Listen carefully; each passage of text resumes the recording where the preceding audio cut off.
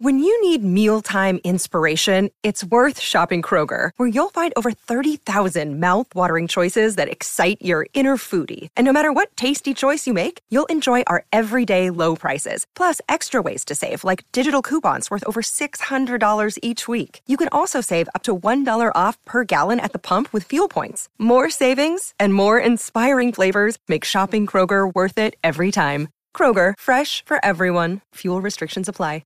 Step into the world of power, loyalty, and luck. I'm gonna make him an offer he can't refuse. With family, cannolis, and spins mean everything. Now, you wanna get mixed up in the family business. Introducing The Godfather at ChumbaCasino.com. Test your luck in the shadowy world of The Godfather slot. Someday, I will call upon you to do a service for me. Play The Godfather, now at ChumbaCasino.com. Welcome to the family. No purchase necessary. VGW Group. Void where prohibited by law. 18 plus. Terms and conditions apply. Hello, it is Ryan, and we could all use an extra bright spot in our day, couldn't we? Just to make up for things like sitting in traffic, doing the dishes, counting your steps, you know, all the mundane stuff. That is why I'm such a big fan of Chumba Casino. Chumba Casino has all your favorite social casino-style games that you can play for free anytime, anywhere with daily bonuses. That should brighten your day a little. Actually, a lot. So sign up now at ChumbaCasino.com. That's ChumbaCasino.com. No purchase necessary. VGW Group. Void where prohibited by law. See terms and conditions. 18 plus. Hi there, I'm Brian Abana, and you're listening to the Mall Over Codcast.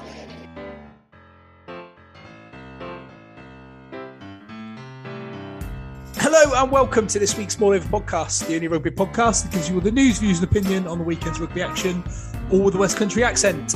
You can find us on Twitter. We are at Mall Over Podcast. Mall Over Rugby Podcast on Facebook, and you can find all of our podcasts on Apple Podcasts, on Google, on Anchor, and lots of other podcast providers. I'm joined this week by nicest man in Cornish Rugby Podcasting, Ben Eustace. Hi, Ben. Hi, mate. I'm just going to speak normally this week because I made a weird noise last week. Yes, you did. Yes, you did. And there was lots of comments on the weird noise. And I'm also joined by the Lensman. Hi, Doug. Hello. That was a very basic introduction. Let's not fanny about with it too much. Some good news on the early autumn internationals match point front. For those of you that don't know, we are running a match point predictor league. So get yourself over to the Match Point app where you can win pints of Guinness in local Guinness serving establishments. It's not too late to join. So this week there's 6 autumn internationals. So you can try and predict 6 scores and win yourself some free Guinness. All you have to do is pick the winner of each game and how many they'll win by. And if you get within 10 points of the correct score, you can win a pint of Guinness for your friend and get within 5 points and win a Guinness for yourself. So use the code MALLOVER to join the league. 26 people joined the league last week, lads. Each received a free pint of Guinness inside the Matchpoint app. So that's good news for everybody that joined before the 31st of October. And also, I want to say a big well done to Nuki Hornet and Wales fan. You know, let's not go too deep into that. But Scott Pearce, who is, he predicted a perfect 38-point New Zealand 38. And he had Scotland by 45. So in both matches, he was just 1 point out in total, which makes him joint top in the National League of nearly 20,000 people, which is a pretty decent effort. So, fair play. As we go through, we'll go through and give our match point predictions towards the end of the pod. Looking forward to next week's games. What does he want? A free pint of Guinness? Well, if that's not what he wants, that's what he's getting. Maybe he'll get 2 because he was within 5 pints. 5 pints? Literally. 5 points. He'll literally get 2 pints of Guinness. Yeah. Let's not get back into that. So there was some rugby at the weekend. A couple of autumn internationals, as I mentioned. And there was also a full card of Premiership action, which started on Friday night at Kingsholm for Gloucester versus Exeter, which Exeter ran out victorious. I'm going to put it out there now. I have watched absolutely zero rugby As discussed, I've been in Portugal. No rugby in Portugal, just lots of beer and golf. Doug? Well, I was on that end. I have a little idea for a skit we can do instead of our usual rabbiting on about the same old crap that every other podcast rabbits on about. And idea for a show. Yeah, idea for a show. Plot thus, ripped straight from the bowels of the Bill Simmons podcast, where him and his cousin Sal, play Guess the Lines. Right. Okay, so what they do for each week of the NFL season, Sal goes on to the Vegas bookmakers, and they set handicap lines for each game. Okay. And it fits in nicely with Match Pint as well. It could give you a little bit of a steer if you're wondering which way to go on some of these matches. So what you need to do... Or you could ask Scott. Well, yeah, you could do that. But what you two need to do, we're going to keep a score over the season. I think we should do this more than once. But right, okay. There are 5 international matches, obviously, and 6 Premiership matches. And I'm on Betfair because that's where I am. And I'm looking at the handicaps for each game. So I want you to give me, to the nearest couple of points, a result for Ireland against Japan in score terms. And whoever gets closest to the Betfair number will win that game, and we'll keep a tally, and the winner is the person who gets the most at the end of the podcast. Okay, so you're going to keep a tally of this, are you? I will keep a tally. I will endeavour to not fuck that up. You're going to be tally man, tally whacker. Right. Okay, so Ireland versus Japan to start then, is it? Getting my notepad. So the first game I want you to come up with, I guess the line for is Ireland against Japan, and it needs to be the winner and the result. Okay. Well, not the result, the winning margin. The winning margin. So Ireland against Japan's quite an interesting one, isn't it? Because Japan have brought over quite a strong squad, I think, and Ireland have picked a couple of bolters. Yeah, and Ireland aren't at their strongest at the moment, are they? They're a side that's very much in transition. A few of the old guard have been left behind. Thing is with Japan, you never really know how they're going to show up. And I think... You're so close to calling them inscrutable. No. Why would I don't even know what that means. Well, that's flummoxed the entire podcast. Isn't that a thing they always used to say back in the day? Well, maybe. No idea. Maybe not. Back in let's go with that. Right. Yeah. Oh well, I'm not entirely sure what type of Japanese side ever is going to turn up on any given day, but I think they could run Ireland close here. And what I've put on my match point is actually Ireland by 13. Ireland by 13. Yes. Okay. And Ben, what are you going for? I don't think that's far off, but I think the bookies might have given Ireland a little bit more. So I would say 17. 17. Well, Russ, you're going to get the first one. It's actually Ireland by 13. So is that what the actual money line is it? You can have that one, mate, for free. That's not a bad one at all. Tremendous news. Good start, and I'm quite pleased with that. So we'll move on to the next game.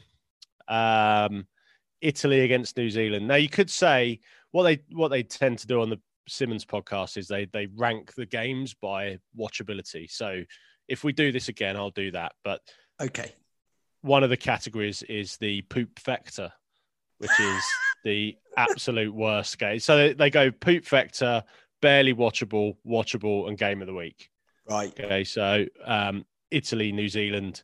There's a lot of crap games this week, to be fair, but it's Italy, New Zealand. New Zealand fresh off the back of that absolute arsing of Wales, which everyone loved to see. Bowden Barrett, apparently one of the most overrated players in the world. Yeah. If you listen to old Spudface, old wrinkly ballsack. Yeah. I mean, let's not get too deep into this, but I just wanted to. There were lots of, let's call them pithy remarks on the Guardian website about domestic violence. Not condoning domestic violence, obviously, but by Spudface, not Spudface, by somebody that writes pithy remarks online for the Guardian. Right. And I can't remember everyone that writes for the Guardian. Well, I don't want to upset. Now I don't know what you're talking about. Do you not remember I had an argument with somebody who may or may not host another podcast and who claimed to have made it by writing online for right. Yeah. There. Anyway, and they were talking about how because Wales were getting beat, obviously. And I don't think this individual was actually Welsh, but because they were getting beat, it was very much a case of, let's just throw some grenades out there, shall we? I think it was Havili for New Zealand, and they were just anyway. It's by the by. So your review of your quick sort of summarization of Italy, New Zealand, basically revolved around domestic violence. Is that yes, what it did. saying? Yes, it did. Yeah, cool. which cool. in no way do I condone. Okay, well, what are you saying? Well, I said New Zealand. Go on, Ben. You shoot first. You go first this time. Listen to that. He got it on the nail on the head last time, yeah. Which meant I didn't have a chance, but he still wants to go first again. Right, nice. Yeah, but you don't know. It doesn't matter, does it? Because I don't tell you until you both give me your thing. So idea for a show. I've very rarely seen the bookies give as much as they might need to in this game. By the way, if anyone's got the Betfair app open between you two, that's out of order. I haven't. I'm not a Betfair customer. I'm recording on my phone, so okay. I couldn't. I would say New Zealand by 47. 47, Ben. That's quite considerable, Ben. Russ? I've got New Zealand completely asked Wales by that much. So they have. I've got a feeling it'll be a very different New Zealand side that play against Italy, but I still think they'll be too strong, and it'll be New Zealand by 28. 28. Well, Ben, you're going to get that one because it's actually New Zealand by 56. Oh wow! Yeah, so that's one each. Are we going to talk about the New Zealand game later, or you can if you want? You could talk about it now while we're talking about New Zealand. Well, I think Beauden Barrett might be the quickest rugby player I've ever seen. Probably not the fastest, but just the quickest. Like how quickly he moves over short distances and how quick his feet he's like are. Teddy Sheringham. The first 3 yards are in his brain. Well, yes, but he's also then pretty damn quick as well and pretty fast. But just, I don't know, he seems to be there for interceptions a lot. Obviously, there was 2 in that game. And just breaking through gaps, he just moves so quickly. Because they say that with American football players, don't they? Some of them are quick and some of them are fast. And I think Barrett's just seems to eat up ground as well. He tends to glide across the turf, doesn't he? Like almost like you see some players and their legs are going 10 to the dozen, like really, really fast. Some quick players. I tell you who was the ultimate one for that was Sinotti. Yeah. I'm not sure he was ever very fast. I mean, he was huge, but his legs were always going for a Burton, weren't they? And his body was just not.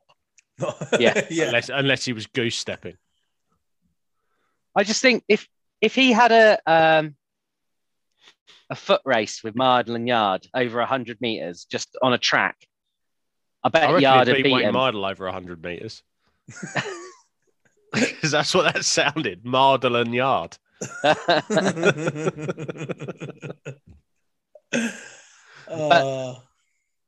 they say that he's one of the he's a bit of an athletic wonder, isn't he? Phenom.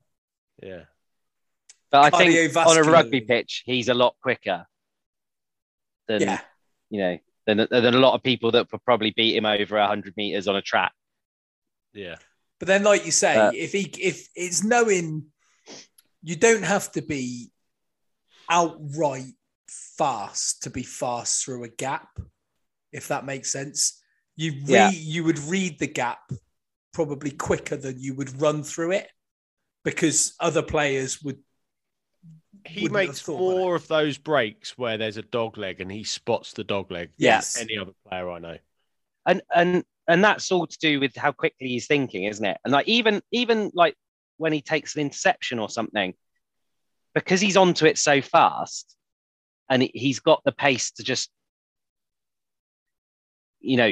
it's not like a prop where like the pace difference between him and a winger would be so much that they would still overhaul him. But because he's fairly fast anyway, and then he's thinking so quickly, he's so far ahead that they're never going to catch him. Yeah. Yeah.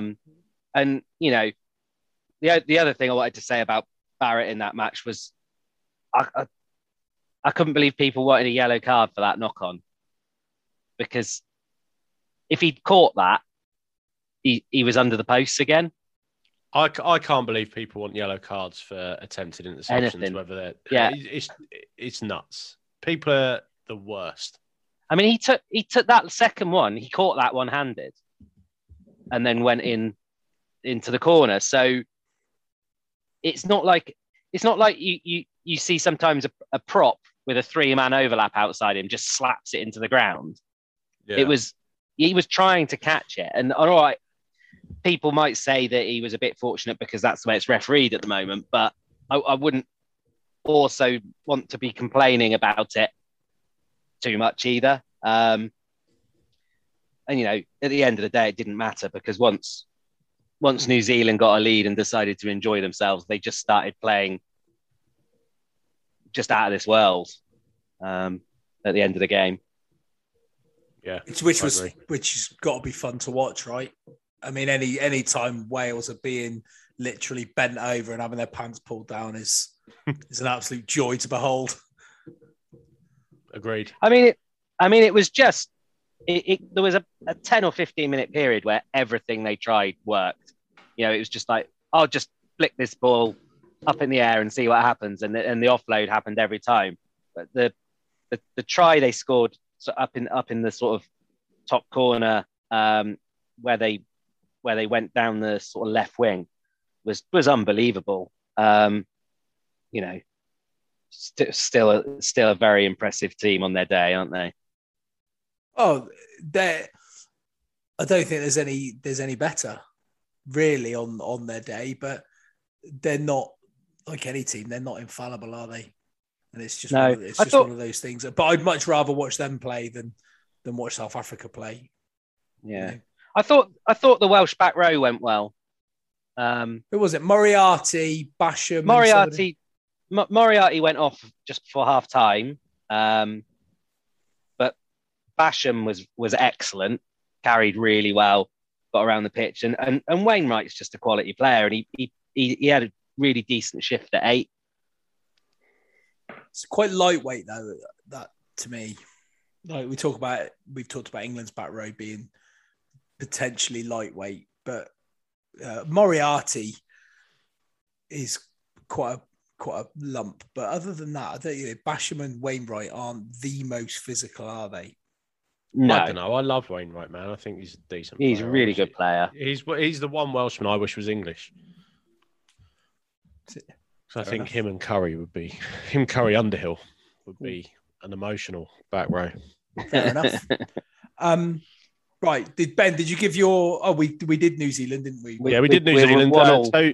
So we'll save England, Tonga. Let's go France, Argentina. I don't know too much about what's going on with this game or what kind of squad Argentina have got out, but France at home, surely you would think would be too strong, right? Yeah. But again, because I don't know what Argentina have travelled with, and they've always got, that grit and determination, haven't they, Argentina? But they also sometimes tend to fall away they don't stay in games for long enough early on. They tend to fall away. Didn't have it in the Falklands, did they? That's all you need to know, mate. I mean, that's true. Topical.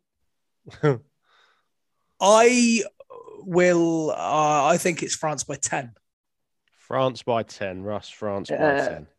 Yeah, I was going to say France by 12. You can say the same thing. Like, what I would urge you to do is have a look at the Premiership games. And while we're chatting about this, maybe jot down your predictions for those games so that you don't feel like you need to say something different to the other person. Fair enough. While we're live talking. I was going to say 12 anyway. 12? Yeah. Okay, so Russ, Ben, you're going to get this one. It's France by 17. So, Ben, you're 2-1 up. Fair enough. About that? Oh, Mark Two's just walked in wearing a rather snazzy leotard netball outfit. Not far off, yeah, netball outfit. I got player of the match. She got player of the match. Amazing. Oh, tremendous. Well done, Mark.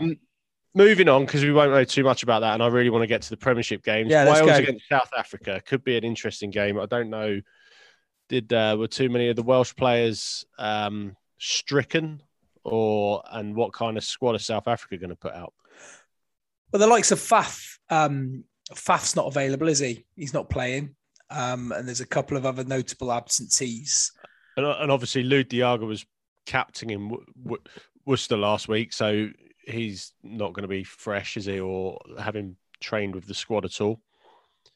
Luke, whenever I hear Luke Diaga, I want to break into a Maroon 5 song. Because they've got the Lou Diaga. They got the woo, Lou Diaga. You fat prick. Stop it. It sounds bad. It's been something I've wanted to say. Stop getting Maroon 5 wrong. It's something I've wanted to, I've thought about it so many times. I can't believe no one's ever said it. What was the other one you used to sing? I can't remember. There was another one, weren't there? Yeah. Definitely. It'll probably come to me. It's a pretty brutal couple of games for Wales, although Wales will be sort of strengthened by, you'd imagine, Dan Biggar will be in. Premiership players. Faletau and some of those players. So you'd imagine that they'll be slightly stiffer backed, but still it's a big ask, right? Yeah. I absolutely. And yeah, again, off the back of a strong rugby championship, where they lost to Australia, I think of all the teams that can play the way that South Africa play, very much Gatland ball. Wales are very much in that mould because of the way that Gatland had set them up for so many years. I can only imagine that there will be a world record number of box kicks in this match. Yeah, without a shadow of a doubt. Maybe we should do a market on under-over number of box kicks. And I think the line would be 3,000. The Springboks are without Faf de Klerk, Cheslin Colby, Malherbe, Snyman, PD, PSDT, not to be confused with PTSD. And I mean, you might get PTSD after playing PSDT. You're watching. Yeah. So, yeah. I mean, what are you saying then, Russ? South Africa by 9. By 9. Benjamin. South Africa by 2. By 2.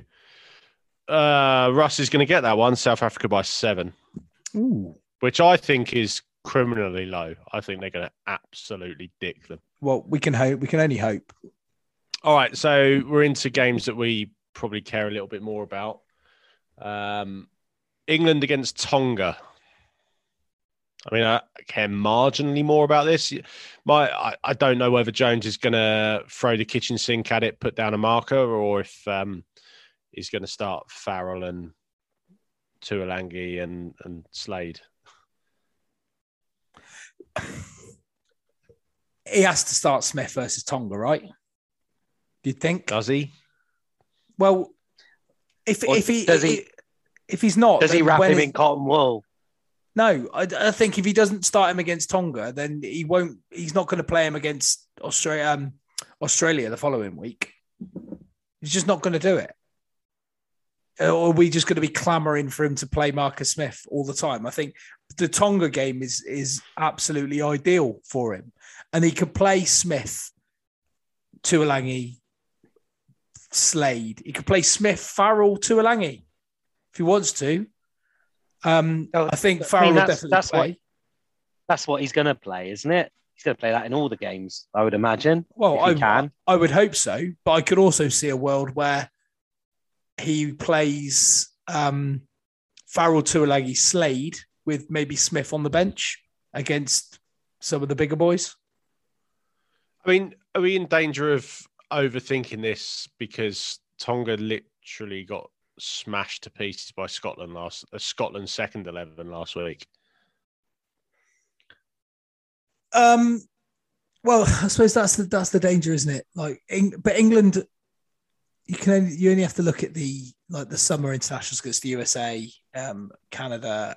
You look at the previous times we've played Samoa and Japan, and the first game of the autumn internationals. How many times have we England just been really shit in that first game, and everyone's gone, "What the fuck was all that about?" Let's get a line on, and so we can go and do the Premiership. Okay, Ben, you go first. England by 47. Russ? England by 35. Ben's going to get this one. Amazingly, it's England by 56 again. So, and I still think that might even be a bit too conservative. I think we're looking at a USA-New Zealand score here. You think? Potentially, yeah. I think it's going to be bad for everyone involved. I don't think there's going to be too many positives to come from that particular effort. No. Okay. So if we go on to the Premiership, then we've got some. It's a bit of a tame week of fixtures, in my view. We've got Leicester v Bath, top versus bottom, on Friday. Then Bristol, Worcester, Saracens, Irish, Sale Saints, Exeter, Newcastle, and Wasps, Quins on the Sunday. So we'll do it in chronological order, shall we? Top v bottom, Leicester against Bath. I mean, you would think in all circumstance, it would be a one-way arsing because of the way the season's gone. However, at some point, Bath have to put a performance in. It's just not going to be this game, unfortunately. Especially if it's at Welford Road. So, what has Stuart Hooper got to do to get sacked? Probably knock out Bruce Craig's daughter. Knock out or up? No, out. Okay. I think he'd be pretty popular if he knocked her up. I think Bruce Craig probably loves him. There seems to be, it's rife throughout sport, isn't it? These coaches that just sort of live on their likability. If you look at Solskjaer at United, in the NFL, there was a guy called Jason Garrett who was the Cowboys coach for probably 50 years and was crap constantly. And just would never get sacked until it got to the point where even the guy that loved him. And I think you got to think it's coming soon for Hooper if they don't get off the bottom. They're adrift now, right? Yeah, they are. Yeah. Ben, as a Cornwall's favourite Bath fan, is he still there? I just think, it's going wrong, isn't it? But who are you going to replace him with? I mean, people keep saying Diamond, but I'm not a big fan of that. A bucket move for a head would probably do as good a job, right? I'd like to just find someone, someone that would inspire me, a name that would, if it's just some guy. Yeah, I mean that could do it. Helen Rolleston. I was going to make a joke about him not having a leg to stand on, but you just shouted out another name and ruined it. I just think, they could find someone from the Southern Hemisphere that I've never heard of. Well, that's Todd Blackadder. Yeah. I'm not going to say it because that joke's been done to death. But, they could find someone from the Southern Hemisphere that no one's ever heard of, or recycle someone from the Premiership. So, a former player as a coach would probably be the best option, but it doesn't seem like they've got the right former player. You've got, someone like Vesti who's getting rave reviews, and he finished off at Bath, I believe. So, maybe something like that. But then they tried Gervin Dempsey, and that was not successful. So I don't know. I think the biggest problem for you lot is that Leicester are going to have their fly half,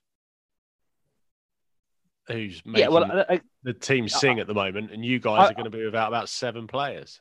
I was just going to say the same thing. Like, George Ford is, Eddie Jones is risking looking a bit stupid because he's playing so well. And all right, so is Marcus Smith. And I think, like everyone, I agree that Smith should be starting for England. But the fact that Ford isn't there to be on the bench is a little bit of an odd move, I think, especially because he's been so loyal to him for so long. All right. I mean, Farrell could step into 10 if something happens to Smith, but also Ford's playing really well, and it wouldn't make the squad any worse to have him in it. Again, exactly what you just said. He was brilliant against Saints on Saturday. Played so well. I did think to myself, as Saints had that dropout from under their own posts with the score as it was, it made sense for them to have a crack at a drop goal. And Ford, luckily it went to Ford, and he just absolutely middled it, didn't he, between the posts. But again, it's a heads up play. It's easy for me to think that watching it on the screen with the score like in big letters at the bottom, or numbers probably for a score at the bottom of the screen. But it's not quite so easy when you're playing. And he's just his passing game is really good, and I just think he's a bit hard done by. So come on, let's have a prediction. I think because it's the Premiership and the gulf is between the teams, even top and bottom isn't as high as in internationals. I don't think it'd be quite as much as some of the games you've just talked about. So I think it might be Leicester by 15. Leicester by 15. Yeah, I was gonna say Leicester by 16. 16. Russ, you're going to get it on the nose at 16 points. Oh, lovely. I mean, for a Bath team to be underdogs by 16 points in any match speaks volumes about where they are as a club. Yeah. I think they've got the frustrating thing is they've got some really good players, and like Dougie just said, they'll be missing quite a few internationals. Whereas, there are other teams that won't lose as many internationals, but are doing a lot better at actually winning rugby matches. I mean, it's that thing that Exeter had for quite some time, isn't it? They never used to lose players to internationals. Like De Glanville scored a lovely try on Saturday, didn't he? But he's one of the few that isn't injured or called up. I'm just trying to recall the Leicester game, but I don't think they're going to be losing nearly as many. I mean, Stewart was out, wasn't he? And obviously Ben Youngs. Nick Dolly's away. Yeah, but. Yeah, other than that, they've still got a lot of key players there, haven't they? Is Visa playing for South Africa? Potentially. Yeah. Actually, Dan Cole's playing really well as well. Well, they've still got him. Yeah, Leicester I'll have far too much. So we're all tied up at 3 going into the last 5 games. By the way, tense, exciting. Tense. All right then. Bristol Worcester, Russ. What are you saying for Bristol Worcester? Prediction straight away, and then Bristol by 10. Bristol by 10. Do you know? I was going to say Bristol by 9. Bristol by 9. Well, Russ is going to get that one because it's Bristol by 14. Which, when you consider where Bristol were last year and how shite Worcester have been, that's a small margin, right? Especially at Ashton Gate, and you think Worcester off the back of a pretty decent victory at home to Sale last week. The likes of Van der Merwe. After I gave him an absolute verbal shoeing last week, Shilcock put in a performance which I heard made him cry. Well, he's obviously proved me wrong, hasn't he? I gave him I made him literally cry. Yeah. Yeah. But there you go. The bad thing for Worcester is that they're going to lose all their good players because, they're good player because Sutherland has gone and Van der Merwe has gone. Yeah. Yeah. So, I mean, you could argue how much impact Van der Merwe would have on the wing sort of by himself with, the likes of Shilcock put Van der Merwe in. And that try, Van der Merwe's try was very good. Yeah, and Shilcock played incredibly well on Saturday. Who did he put on his ass? Literally went, get off me. Oh, yeah. And then Van der Merwe ran over the Sale winger, didn't he? Yeah. Which last try to wrap it up. I don't know where that performance came from for Worcester. It did completely out of nowhere. Completely out of nowhere. It's so weird. You were there, weren't you? Were you in the I wasn't chair? there. I was directing that match from High Wycombe. Is that the new scenario to direct? Yeah, remote OBs for Eddie. If you're listening, Ed, the what you get at half time is the melt. That is what we send to all the world feed.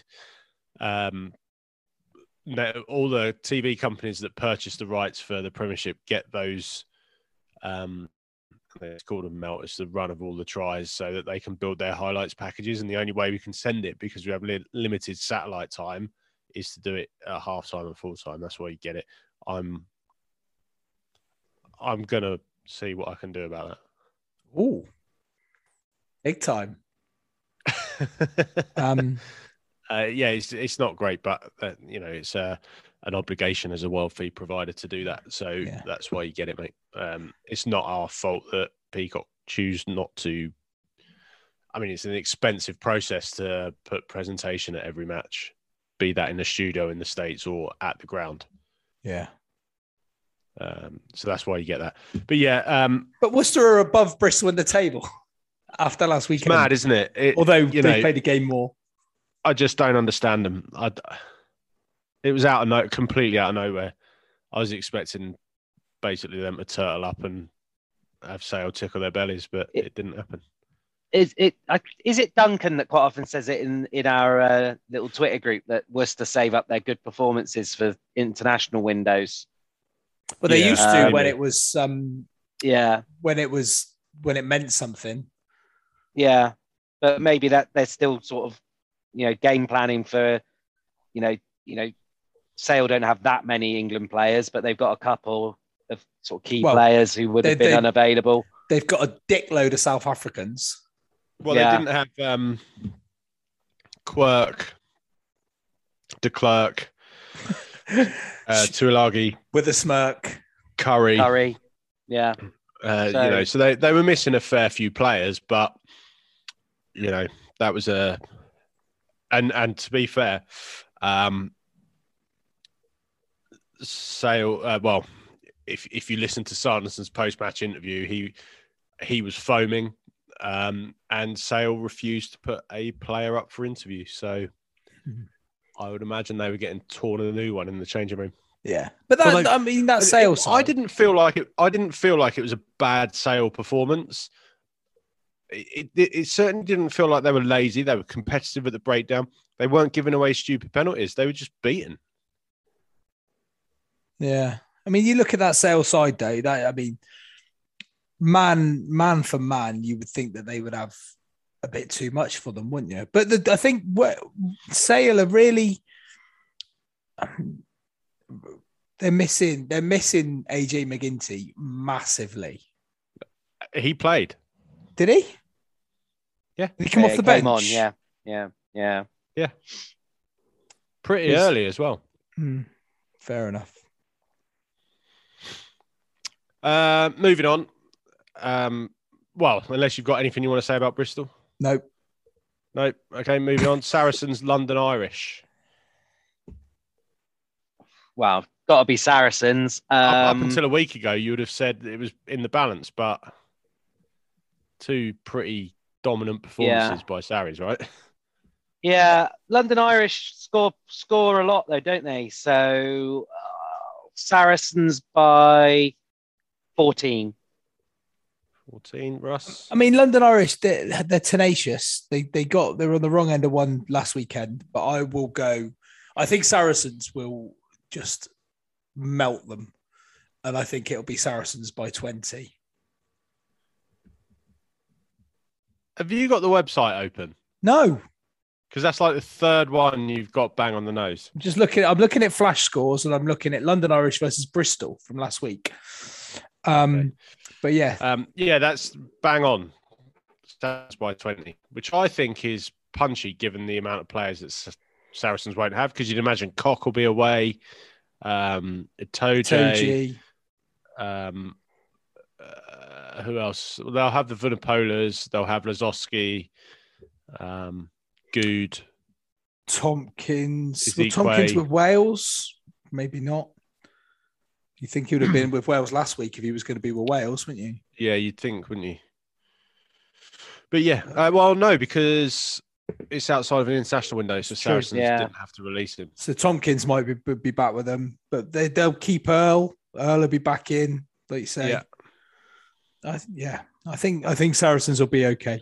And Irish lose no one, which, I mean, it depends how that, for me, it depends how that Irish backline plays, because if Rona and Jackson and the other fella, Hepatima, if they're all playing, and then you've got that back three, Parton, Loader and Hassel Collins. That is such an exciting back three. It really excites people. I think Hassel Collins has been unlucky not to get called up, actually. I think he's a brilliant player. I think he's got to be. It's all the talk about Lewis Liner, isn't it? And he's been called up now this week. And I think, maybe somebody like Johnny May has been really fortunate to get another call up, and Hassel Collins can't be far away. He's got amazing physicality, and he's really quick. I don't know if he's good enough in the air, though. That's the thing, and I think Jones really values that. If you look at the wingers that he picks, they're almost fullbacks, aren't they? Which is why I think it was more surprising that Liner wasn't picked up, because he is essentially a fullback, isn't he? Yeah, definitely. He's got a bit more of an all-round game, isn't he? But he's definitely a finisher. Knows where the try line is. Hassel Collins. Yeah. Reminds me a bit of Ben Cohen. Reminds me a bit of Ben Cohen. That's what he reminds me of. That's a good shout. Right, that is surprisingly accurate. A bit astute? Yeah, I was going to say that, but I thought it might have confused you again. It's the first not shit thing you've said in a podcast for years. Fair. I mean, I can't argue it. Saracens, though, that to win against Quins at the weekend, I mean, they're just the same old Saracens, right? But slightly less cheaty. It was more. It was the manner of the victory, wasn't it? I mean, I didn't watch the game, but Quinn's 19-9 up at half time, and then it felt like, or I guess it felt like Saracens just wore them down and just suffocated them until they just couldn't take any more. Which is what they've been doing for a decade. Absolutely. Forever, yeah. And fair play to Matt as well, who called it at half time. Yeah. Okay, moving on. Sale, Northampton. Now, Northampton have had some good results at Sale over the years. And if there's a time to play Sale, it's when they haven't got either of their nines, which a lot of their play tends to go through. So I guess it'll be Cliff. It'd be Cliff for Sale, wouldn't it? Well, Cliff, no, it was a young lad that played. I don't know if Cliff's injured, but he wasn't involved on Saturday. So if you'd think that if he was fit, he'd be playing, but it was two young lads. Where are we going with this one then, Russ? Sale at home against Northampton with AJ McGinty probably starting, with Northampton without the likes of Dan Biggar. I'm going to say it'll be Sale by 8. Ben, what you got? I think this one will be nearly a scratch game. I think bookies might give Sale by 1. Sale by 1. So Russ by Sale by 8, Ben Sale by 1, and it's actually Sale by 4. So Ben, you get that one. Mother Hubbard. Just. Yeah, Sale by 4. I mean, that speaks to where these... I still think Sale will have too much beef for Saints. I think Sale Northampton will struggle against, as they showed last week, against Leicester and Sale and Saracens and Exeter, even though they've beaten Exeter this season. I just think they're going to struggle against teams that can just smash them up. I think that's one thing that's always been a bit of an issue with Northampton, is a real lack of physicality. And the players that offer Northampton even more physicality than what they've got, the likes of Courtney Laws, for instance, is going to be a monumental miss, as he would be out of every team. But, say Biggar, I guess Matavesi won't be around if Fiji are playing this weekend. Fiji are playing next weekend, aren't they? They're not playing this weekend, I don't think. So it's going to be tough. It's going to be tough for them. It really is. And I just don't think they're going to be strong enough to beat Sale. I think the good thing about Saints pack, and Ben, I don't know if you we're going to jump in there, but I've talked over you anyway. The good thing about their pack is that I'll just keep talking. I'm just going to keep talking over you. They're not actually going to lose that many players. Their whole front row stays. Their second row stays. Their back row will stay as well, don't they? Do they lose Ludlam? Did Ludlam? Yeah. Up? They'll lose Ludlam, but they can bring in Wood. So, whereas Sale will lose quite a few. I don't know if the Dupreers have been called up by South Africa. One of them has. I think they'll definitely lose. Do they lose the hooker as well, Visa? No, he's the 8, isn't he? The Visa there. Yeah, I don't fucking know. So Cobus feast. Oh, fuck, there's so many Visas and Mervers. I just think there's the two sides. Sale definitely need a performance, and Saints definitely need a performance after that, getting pumped at home by Leicester. So could be after Sale losing to Worcester. I think Sanderson will be literally drilling them into oblivion this week. And literally, fuck. Well, he's not going to draw them into oblivion. I bet you edit that out. You, I won't. There's no way I'm finding that again. But he absolutely will be drilling them into oblivion, and he'll be so pissed off with the way they performed that there'll be a reaction from Sale. Yeah. Anything to add, Ben? No. Cool. So going into the last two fixtures, if Russ wins this one, he gets the week. So, Ben, Exeter against Newcastle. Exeter at home, obviously, I would say by 12. 12 for Ben. Exeter by 12. Russ?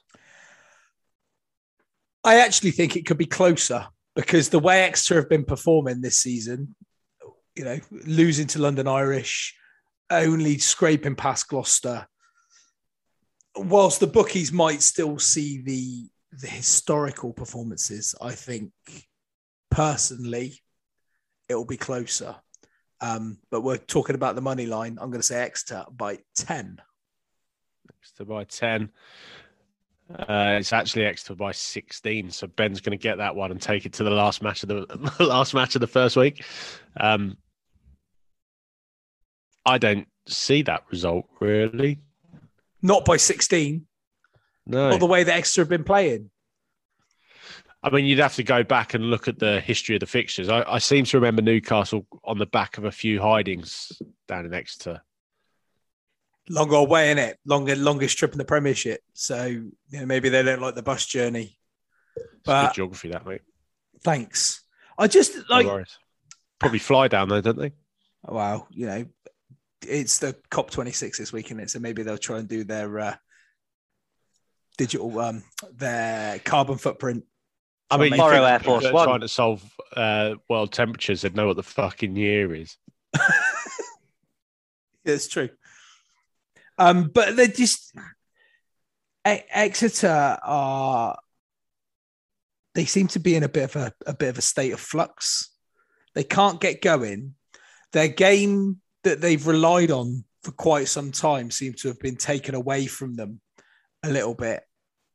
Just that pre-latching, but also the whole 5 meter scrum thing as well. Is they used to get held up so many times over the line, and then they just get another 5 meter scrum. So would that just be that relent? Now teams can get away from their own line a little bit and force those errors. And as you say, the pre-latching doesn't help. And it's easy. It's a lot easier for teams to defend that type of constrictive play. And I just think it makes it harder for Exeter to score the tries that they used to score. 20. How many more games do Exeter need to lose before Baxter starts feeling the pressure? How much goodwill do you think he has in the bank? I mean, I don't think it's this season. Yeah, I was going to say about 2 seasons worth. 2 seasons worth? What, 2 seasons of missing the playoffs? I don't think it matters too much this season if they miss the playoffs. I'm going to say it now. He said it. Russ Milsom. Yeah, I don't think it matters too much. Fair. I think there's obviously with Saracens coming back and they've shown what they're like. What would need to happen for Baxter to get sacked this season? He would have to break into Tony Rowe's office and pinch one off on the desk. Physically destroy all Exeter Chiefs related branding and I was going to say branch out on his own. He might have to. I think this is an idea for American. a podcast on its own, isn't it? What would it take for the DOR to get sacked? Yeah, I reckon he would have to take an RPG to the Southwest Comms building and pinch one off on Tony Rowe's desk. What did you say, Ben? Sorry. I rudely talked over you again. No, it's fine. It's fine. Okay. I just think he would have to do something literally criminal. I mean, he's even allowed to drive his sheep through the centre of town, isn't he? Yeah. Pretty sure he's allowed to do that. Literally. So. Would you buy some sheep just so you could do that? I mean, I think he's got some, hasn't he? Yeah. Has he? Yeah. Why isn't he doing? I do that every Friday at about 3:30, just as schools were kicking out. But he could get away with it. There'd be enough Exeter fans in that traffic. They'd be like, I don't know. There'd be some there going, "Oh, you shouldn't be wearing a headdress." There'll definitely be a few mums in T5s. Yeah. Completely unnecessarily. Oh, for sure. Like, why are you driving a T5? You're just taking the kids 5 miles to school and back. Oh, yeah, but it's a lifestyle choice. Fuck off, love. Oh, well, we go camping at weekends. Yes, but it's literally an empty van with a bench seat in the front and 2 single seats in the back. Russell, they need that van for the giant double pram that they use to block up all the aisles in Costa. Yeah. Fucking waste of space. So that concludes our extensive roundup of the XTV Newcastle match. Yeah. And if you're hanging on for the result. What's the conclusion that Rob Baxter would have to punch? He'd have to commit a war crime. Yeah, punch a middle class. Either. Punch a middle class woman in a traffic jam caused by his own sheep. Would get him the sack. There you go. Right. Done. As well as genocidal atrocities. Yeah. Right. So although he'd probably get a job at Newcastle United if he did that. Right. Last game of the weekend: Wasps against Harlequins. Who you got, Russ? I've got Quins. Although they'll be missing Smith and Don Brandt and Liner. Marla. Yeah, that's a few. I don't think the bookies will have them. Liner. Said Liner, cruise liner. I don't think that the bookies will instill Wasps as favourites. I mean, gone are the days where Wasps are going to lose a lot of players to internationals. Again, a lot like a couple of other teams. And off the back of that victory at Bath, I think it will be the money line will sit with Quins, and it will sit with Quins by 9. Okay. Ben. I think this is the most difficult one of the lot because Quins are short. This is where you need to pre-write down your answers because Ben could be tactical here, but you shouldn't be. I think if we do this again, I'll get you to submit your answers before we do it. Ooh. Okay. I'm like Russ. I think the bookies will still give it to Quins. So I think Quins by 5. Okay. Ben, you're going to win it. Fuck off, mate. Fuck off, Betfair. Quins by 2. I mean, Wasps are losing literally, Wasps are losing no one. Yeah. And Quins are losing 5 of their stars. Yeah. And Joe Marler. Keeping you up, Ross. How many ahead am I? You won 6-5 this week. Russ, do you want to do Scotland, Australia? Did I miss that one? You did. Okay. Well, you can do Scotland, Australia if you want. Okay. Well, that's going to be Australia by 12. Yeah, Australia by 7. That's on Sunday, isn't it? That's why I missed it. Yeah. So you've got Scotland by what? Sorry, Russ? 12. No, Australia by 12. Australia by 12. Ben? Australia by 7. And Ben's going to get that one as well because it's actually Australia by 3. I mean, Betfair, they know what they're talking about. I would suggest that I know what I'm talking about. Betfair does not. Russ loses 7-5 this week. Well, there you go. There you go. If you enjoyed that, I'll do it again. Yeah. Some juncture if we haven't watched a lot of rugby. That was good fun and a good way to talk about rugby without watching much rugby, which is good. So should we do some any other business and get the flock out of here? A bit like Rob Bagster. Yeah. Go on then, Doug. Oh, you want me to go? Oh, do you want me to come back to you? No. Shock. Just for old time's sake. Go on, Ben. I've got well under 10% battery left, so I'll leave it. Fair enough. My any other business is, why are people such tight cunts and won't buy new phones? or put the phones on charge. That's the only reason you're sitting at 10% battery at 10 to 10. The second series of Dave is on BBC iPlayer. If you haven't watched Dave, give it a look.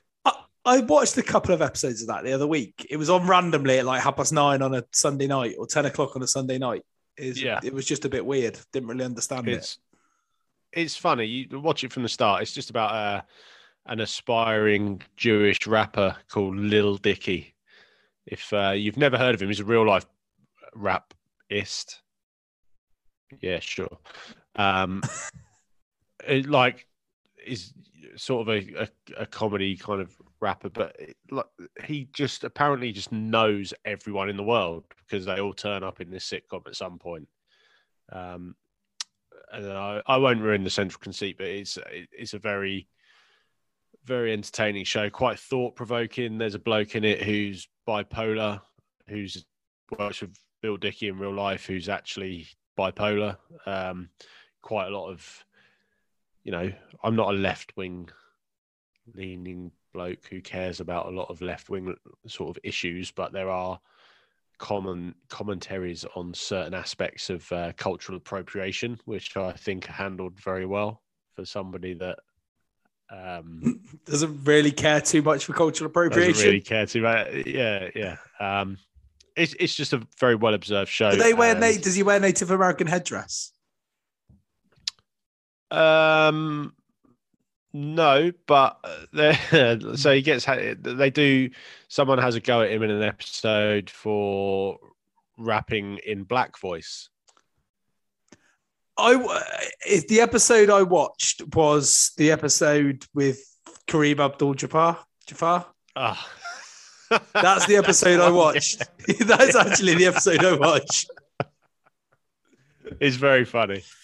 Yeah, that's why I found it just odd that he was rapping. But if you only watch that episode in isolation, it will make no sense. Yeah, exactly. Yeah, that's what I mean.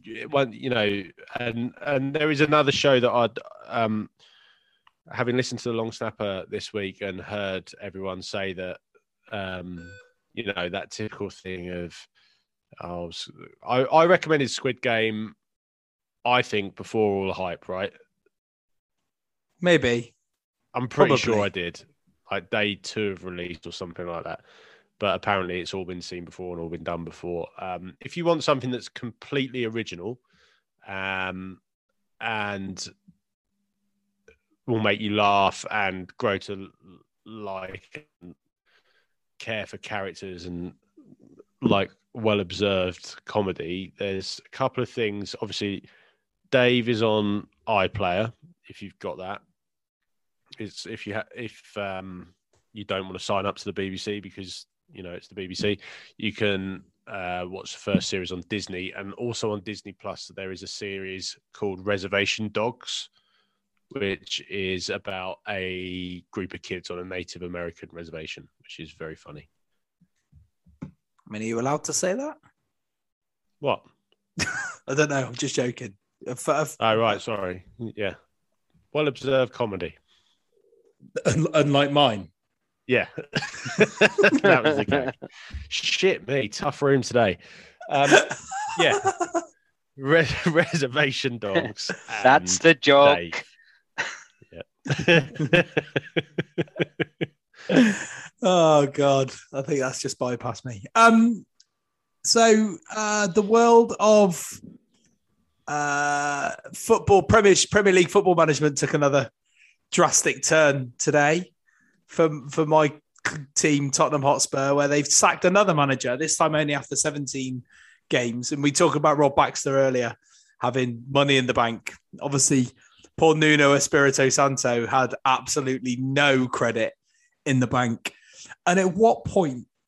So management in general, not just of sport or whatever, is, a manager, you're only as good as the people you're managing, whether that is by skill or will or whatever. But at what point do some of these overhyped, fucking whinging Premier League footballers just have to, well, I'm going to answer my own question here. The answer is never. But take some responsibility, because Tottenham have been utter shit for the entire of this season. Shit to watch, not even being shit to watch and getting good results, just being shit to watch. And fans of any sport, we watch sport to be entertained. Sport's supposed to be entertainment as well as being a results business. And when you've got players that are mediocre at best, that are apparently being toxic in the dressing room because they're not getting a game. And I'm looking at you, Harry Winks, because I know that you're listening.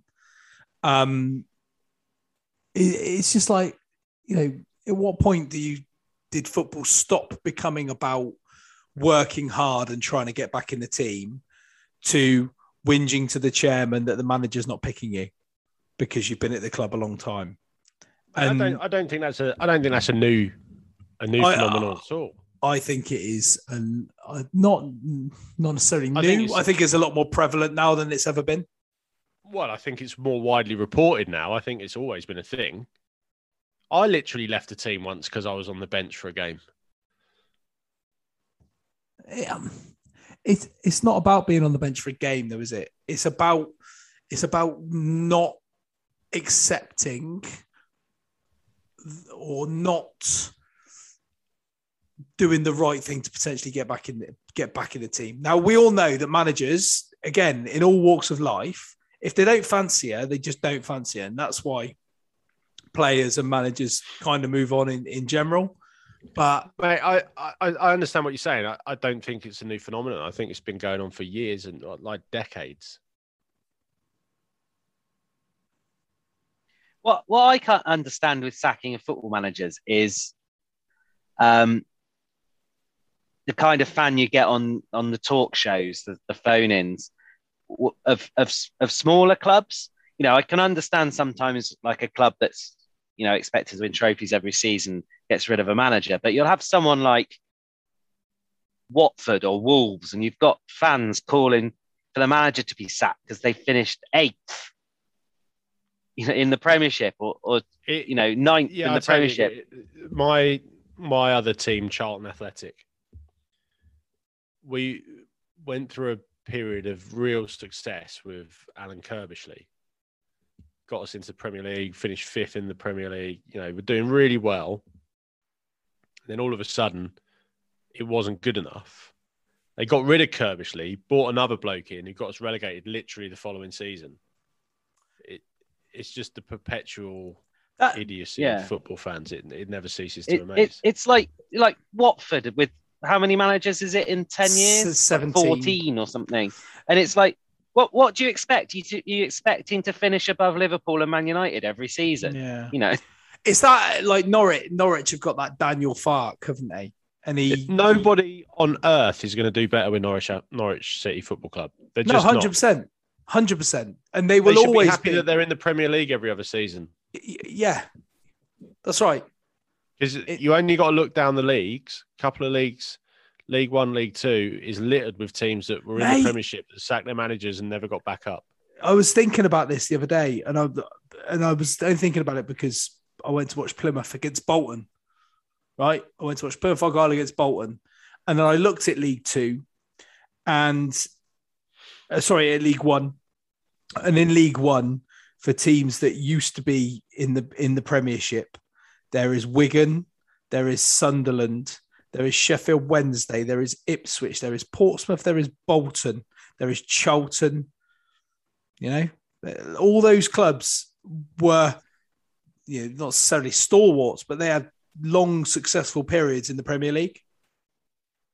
Yeah. And they've just fallen away. So just to give you an indication of what happened to Charlton, 1991 to 2006, they had Alan Kirbishley in charge. So that's 15 years. 15 years. In the interceding 15 years, they've had 1, 2, 3, 4, 5, 6, 7, 8, 9, 10, 11, 12, 13, 14, 15, 16, 17, 18, 19, 20 managers. Wow. And they're currently bottom of League One. Yep. That's what happens when you sack managers constantly. Well, 16 of the 24 championship clubs have all been in the Premier League at one point in time or another. Which is... Yeah, it's madness. It's bad. It's bad. There you go. There you go. That's correct. And that is why Rob Baxter should not get sacked by Exeter unless he takes an RPG to Southwest Comms. And on that note, thank you very much for that little money line game, Douglas. Kind of passing time. I'm going to play you out with some Little Dicky. Go on. Kareem Abdul-Jabbar. These hooks got me scoring. See me coming from afar. Kareem Abdul-Jabbar. This is my lane. Let me show you how to ball. There you go. Okay, so are we just going to call this podcast title Dave or Little Dicky? Or is it Lil Dicky, as in L-I-L? The Lil Dicky Appreciation Hour. L-I-L Dicky, D-I-C-K-Y, yeah. Or I-E. Yeah. Punching a T5 driver. Yeah. Cultural appreciation support. Anyway, we're going. Thanks very much for your time, and I will speak to you all next week. Go well.